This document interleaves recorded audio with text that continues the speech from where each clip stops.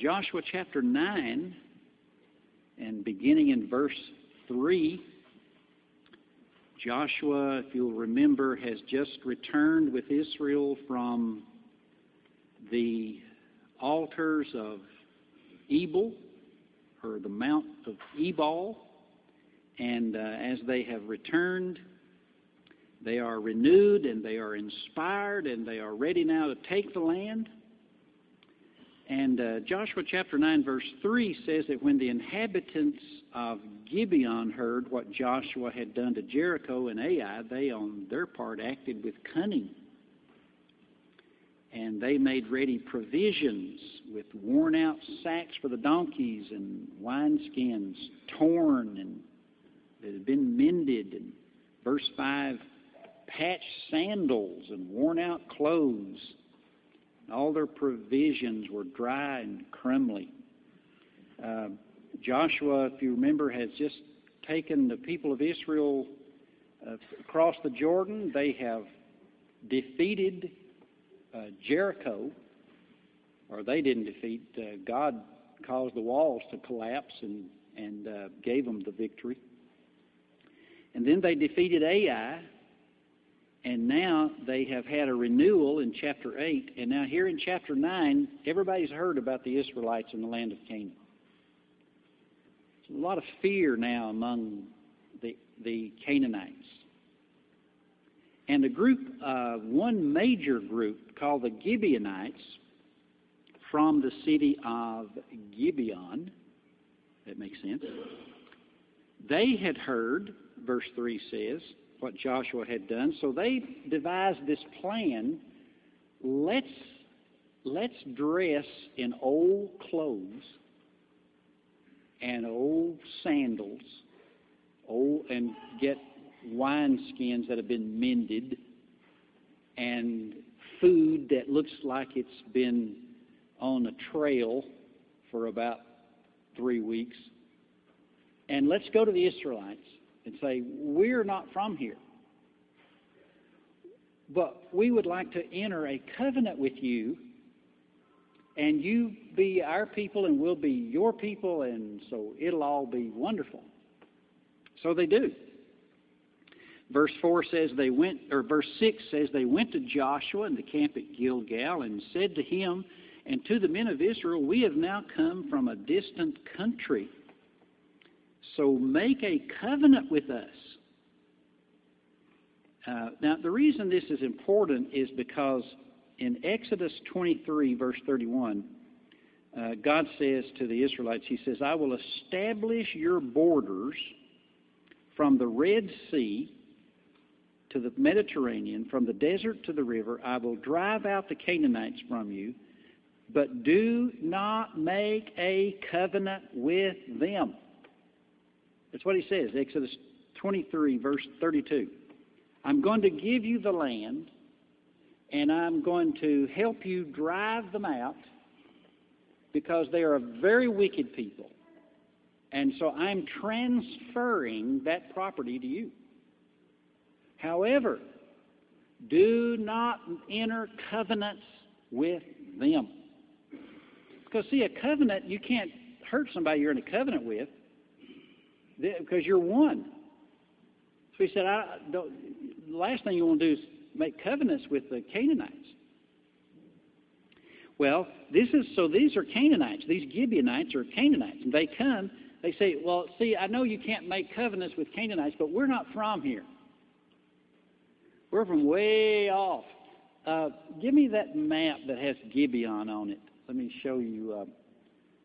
Look how close this is to Jericho. This is like 20 miles. In fact, it is in the very center of Canaan.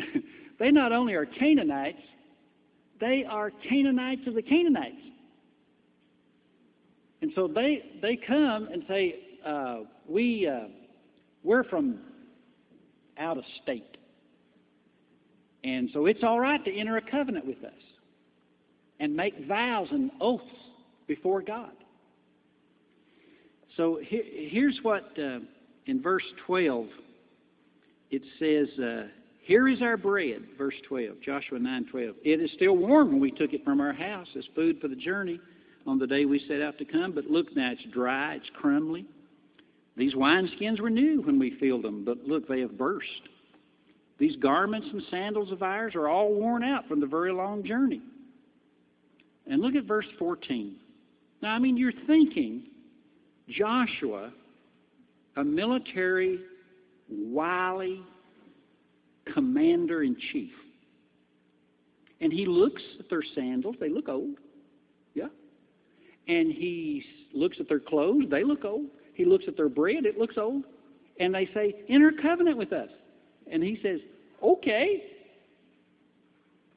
Joshua, what are you doing? Look at verse 14. So the men took some of the provisions, but did not ask counsel from the Lord. And Joshua made peace with them, verse 15, and made a covenant with them, and to let them live, and the leaders of the congregation swore to them. This is a failure in decision-making.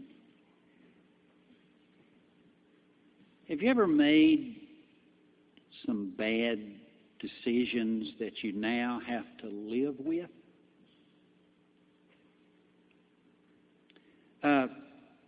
For the first time, it says in verse 16, after 3 days they found out that these Gibeonites were neighbors and lived among them, that they weren't from out of town, that they actually, or out of state, they actually lived right next to them. And verse 18, but the people of Israel did not attack them because the leaders of the congregation had sworn to them by the Lord. And then all the congregation murmured against the leaders. Here's a failure of wisdom on the part of leadership. Boy. But it's really a story about making wrong decisions in life. Do you ever feel like, and please, no show of hands on this one, you ever feel like you married the wrong person? You can tell me. I mean, I got married too early. I read an article this week that the divorce rate in the Bible Belt, the southern states, is actually higher than the divorce rate in New York City, New York State. People feel like, I know I'm a Christian, but man, I messed up big time. Now I got to live with this person. See, that's kind of what Joshua is thinking here. I've entered a covenant with them. I didn't want to enter a covenant with them. I wasn't supposed to enter a covenant with them. But Joshua, verse 14, they did not ask counsel from the Lord. Listen, we make enough wrong decisions even when we seek God's wisdom that we don't want to ever make a decision without seeking it. Amen? We keep wisdom like a sieve keeps water. Sieve, is that a word? I asked our resident scholar, Jason White. And so they make this decision, and now they are stuck with the Gibeonites.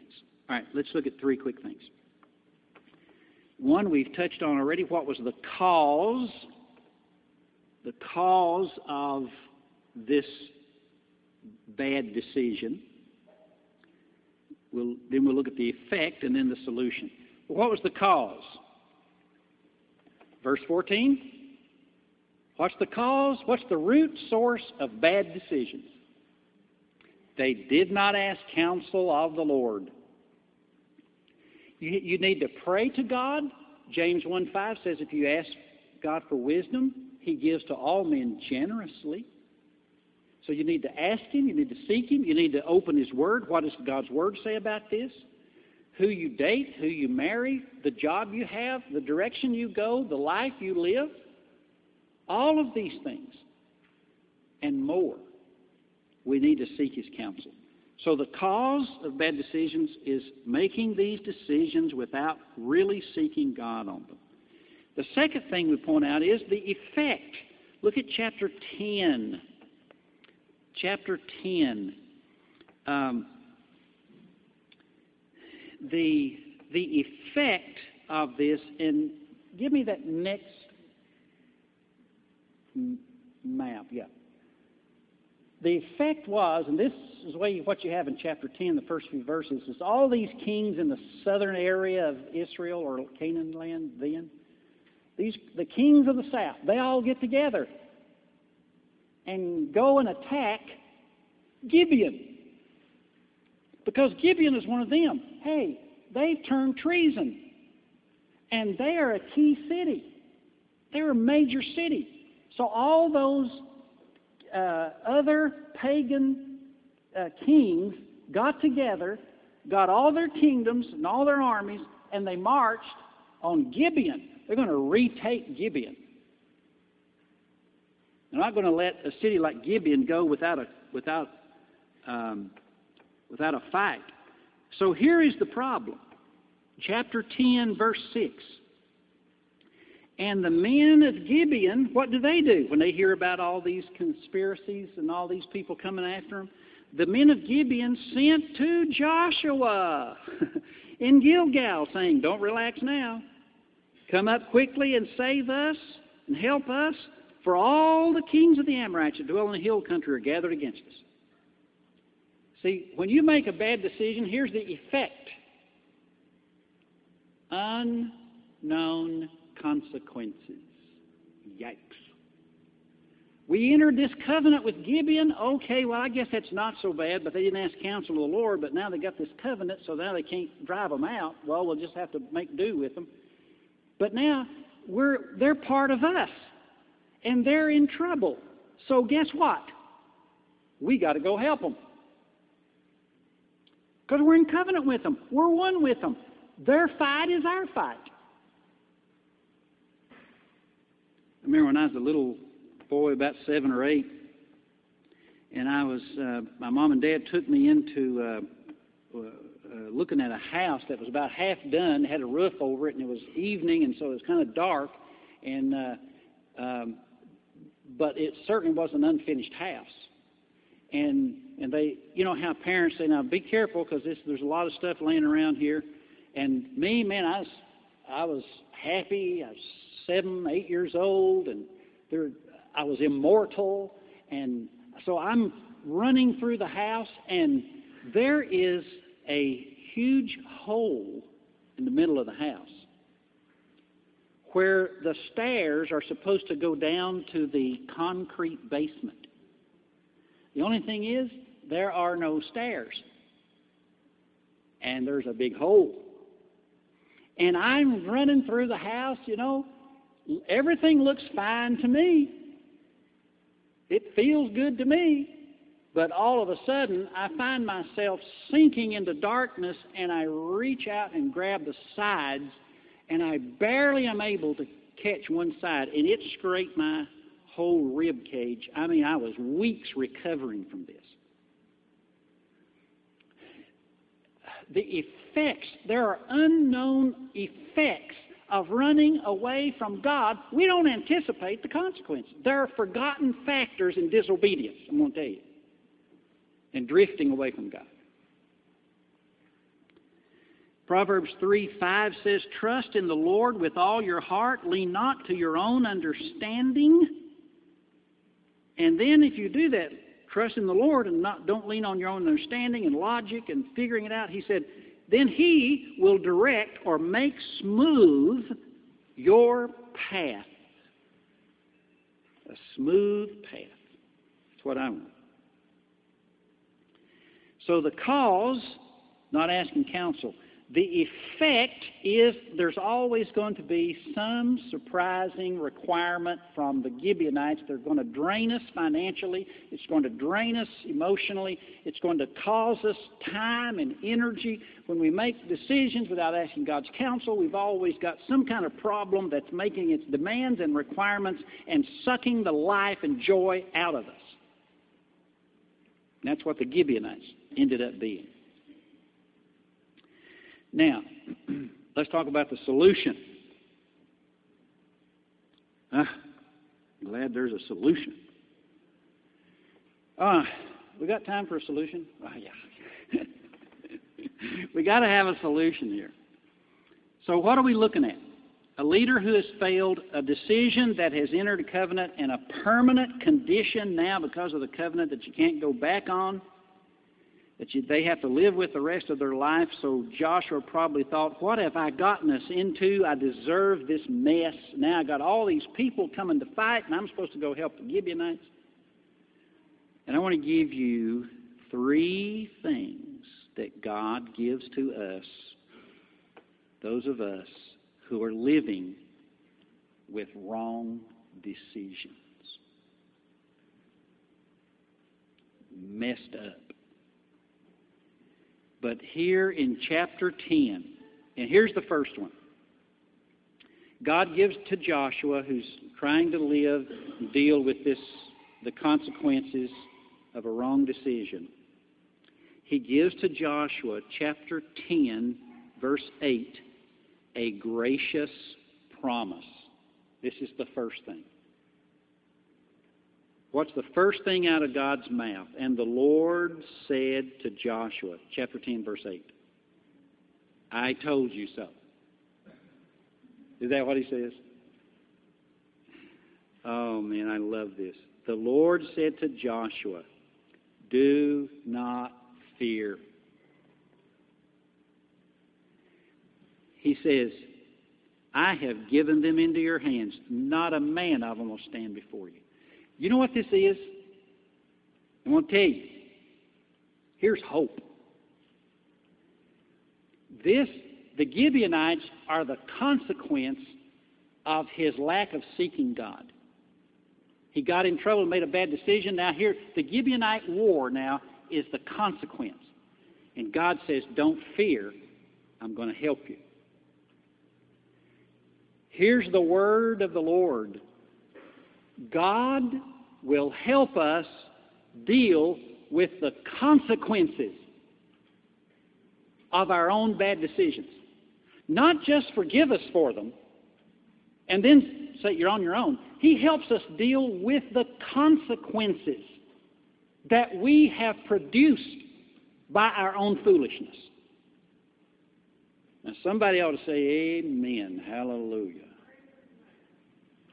Thank you, Betty.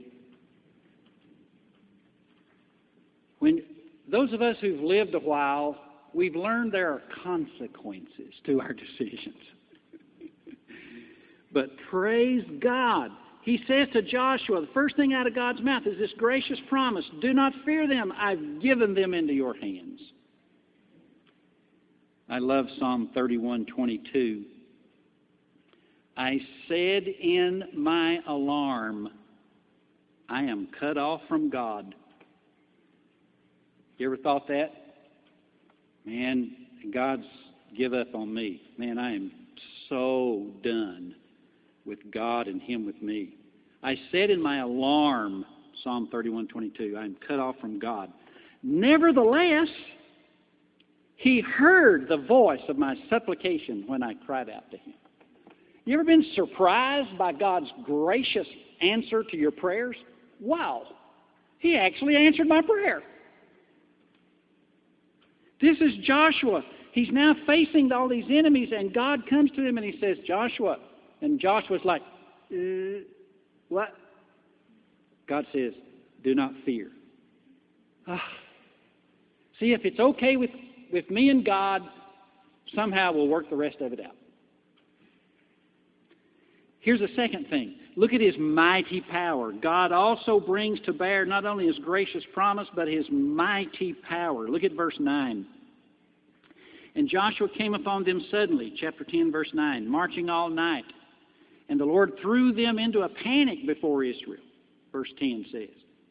And they struck them with a great blow at Gibeon and chased them by the way of the ascent of Beth Horon and struck them as far as Azekah and Makkedah. Ah, yes, as far as Azekah and Makkedah. And as they fled before Israel, while they were going down the ascent of Beth Horon, verse 11, the Lord threw down large stones from heaven on them, and they died. I guess they did. Here's your big stone. And it says there were more who died because of the stones thrown from heaven than the sons of Israel killed with the sword. You can just see this soldier coming up. I got this Israelite in my sights now. I'm back to get him. And all of a sudden, there's nothing here but a stone, and the guy's crunched into the ground.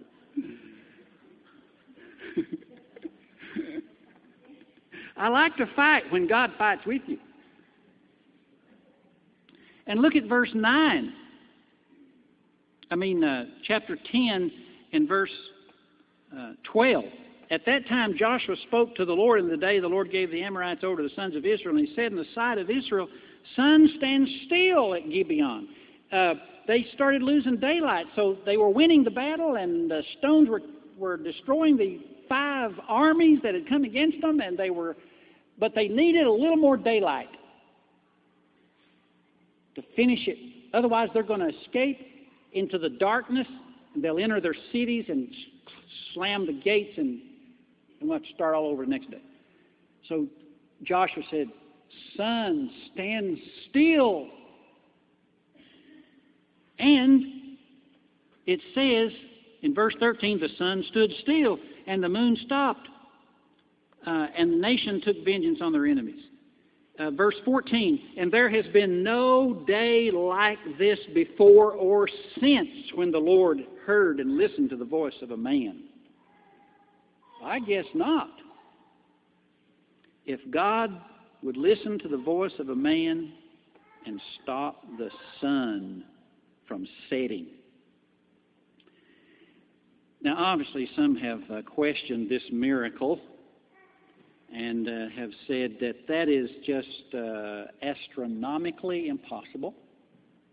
The repercussions of bringing the entire universe and the orbits of the planets to a sudden halt so that one man in a little obscure country can win a battle, that just doesn't make good scientific sense. And then they give, this is illustration I read, that in a car, if you bring a car, it's going 90 to 100 miles an hour, you bring it to a complete stop, every occupant in that car keeps going at 90 miles an hour. They go through the windshield.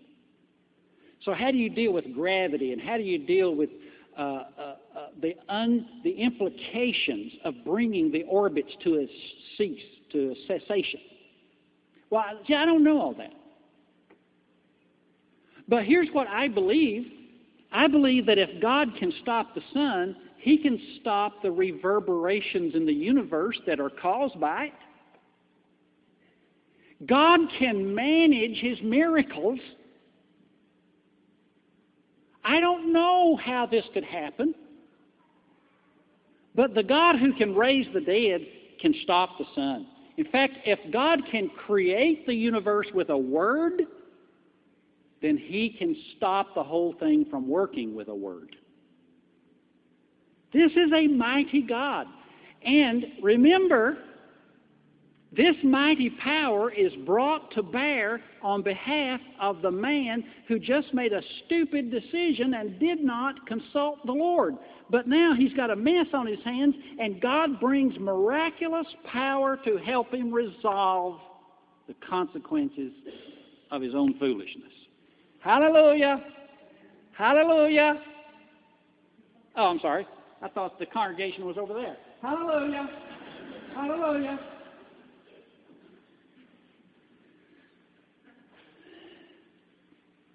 One other thing. His gracious promise, His mighty power, and then there is, how does God help us to live with wrong decisions? He gives us a special picture here for Joshua. Look at chapter 10, verse 16. The 5 kings, the heads of the armies, they fled and hid themselves in the cave at Makkedah. And it was told Joshua, the 5 leaders, the heads of the armies, they all got together and they're holed up in a cave. So Joshua's still in the middle of the battle, and he says, well, roll a big stone in front of the cave and just let them stay there until we're done with the battle. Then we'll deal with them. So they do. After the battle's over, and they have won decisively, verse 22 of chapter 10, Joshua said, now open the mouth of the cave and bring those 5 kings to me from the cave. They did so. They brought out the 5 kings from the cave. King of Jerusalem, Hebron, Jarmuth, Lachish, and Eglon. They brought them out to Joshua, and Joshua summoned all the men of Israel, said to the chiefs of the men, come near, put your feet on the necks of these kings. They came near, put their feet on their necks, and Joshua said to them, do not be afraid or dismayed. Be strong and courageous. And here I believe that this is the key verse of this whole section, verse 25. For thus will the Lord do to all your enemies against whom you fight. All right, now listen to this. In fact, give me that next picture. This is y'all recognize this statue, the head of a statue? Who is that? Oh, well, it says up there, it's Omar Gaddafi. So who is that? It's Omar Gaddafi. Y'all are slow this morning. Anyway, they've toppled it. This is like a couple of weeks ago. Look how they're putting their feet on his head. They still do this over there in the Middle East. This is like a symbol of I win, you lose. In fact, it is an insult in any Arab Middle Eastern nation to show the sole of your foot toward your guest or visitor. You can actually get arrested if you do that in Arabia, to a dignitary. You don't show the sole of your foot. Now, what Joshua does here is he says, I want you to put your feet on, because this is symbolic. This victory that we just won, where God intervened on our behalf, this victory, which is the greatest miracle of the sun standing still, this victory that came after a great failure, this is a pattern victory. Every victory you fight from now on, God will do and help you in the same way. See, some victories are just breakthroughs. They're breakthroughs. You break through that one, the others topple like dominoes. Some sins, you get that sin crucified, dealt with, repented of, under the blood, in your past, done with it. It's like, all right, every other sin is water off a duck's back. Some answered prayers, you just get heaven to open up and give you that one thing, and then answered prayers just seem to flow like a Niagara. Some victories are pattern victories, precedent-setting, heaven-bursting victories. Go after the biggie. Win the big one. Identify it, and then fight with everything you've got, praying to God in desperation that He gives you victory in that thing. You get that one, you get the rest of it. I love that story of Abraham where God waits till he's like 100 years old and Sarah's 100 years old. God tells them, okay, Abraham, I'm going to give you a son. At last, Abraham says, praise God, praise God. It's because he's been struggling for years, decades, with this faith issue of a son. Romans 4 says he finally didn't consider his own body that was dead, and he didn't consider Sarah. He just said he grew strong in faith, giving glory to God. It was a growth process. And he broke through, and God said, I'm going to give you a son. God gave him Isaac. He's 100 years old. And, you think, okay, life's over now, man. I got the breakthrough. And it says, that's in chapter 22, And then it says in chapter 23, and Sarah lived to be 127, and then she died. And then the next chapter says, and Abraham was old and advanced in years. So now, the next chapter opens. What do you think we see in the next chapter? What do you expect? Sarah has died. He's got his breakthrough. He finally got a son that neither one of them could have children, but God's now given him one. Now Sarah has died. Now he's old and advanced in years. Now the next chapter opens. What do you think is going to happen? I thought he's going to die. But here's the way it opens. Genesis 25:1. Abraham took another wife. Wait. Say what? Her name was Keturah, which is Hebrew for Kathy. And she bore him Zimron, Jokshan, Medan, Midian, Ishbak, Shuah. Well, he must not have been as infertile as he thought. He had the breakthrough with Isaac, and then he looked up and he said, I can do this. And then somebody runs up and says, not now because Sarah died. Oh, that's a problem. Well, I'll get married again. Because I had my breakthrough. I've just started to live. And then he had a son. Then he had another son. And he had another son. And he had another son. And he had another son. How old is this man?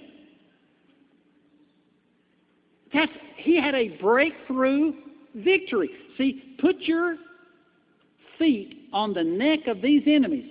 And every time you have an enemy, you think of what God did for you here. This is a breakthrough victory. One more illustration. Hannah, 1 Samuel chapter 2. She prayed to God, please give me a child. Please give me a son. But her ever-loving husband had a concubine who had many sons. And they would criticize Hannah and taunt her. Finally, it says in 1 Samuel 2:20, the Lord was gracious to Hannah and answered her prayer, and she conceived after several years of praying and weeping before God, and she gave birth to a son, Samuel. And God said, now, this is special. It's a breakthrough. This is your first child, and it's a miracle, and I want you to bring him and give him to me. He will be a prophet. Prophet Samuel. And then here's what the text says, 1 Samuel 2:20. And then God was gracious to Hannah, and she conceived and gave birth to 3 sons and 2 daughters. Meanwhile, Samuel was growing up in the presence of the Lord. A breakthrough. A breakthrough. Then, after I had the one, now I can have them. There are prayer and holiness and victory breakthroughs that set the pace and set the pattern. It's like you put your feet on their neck of the enemy. And God says, you see what I did for you? In the midst of your failure, I wrought great miracles and answered your prayers and stopped the sun in its course. And every enemy you have, this is the pattern of victory I'll give you.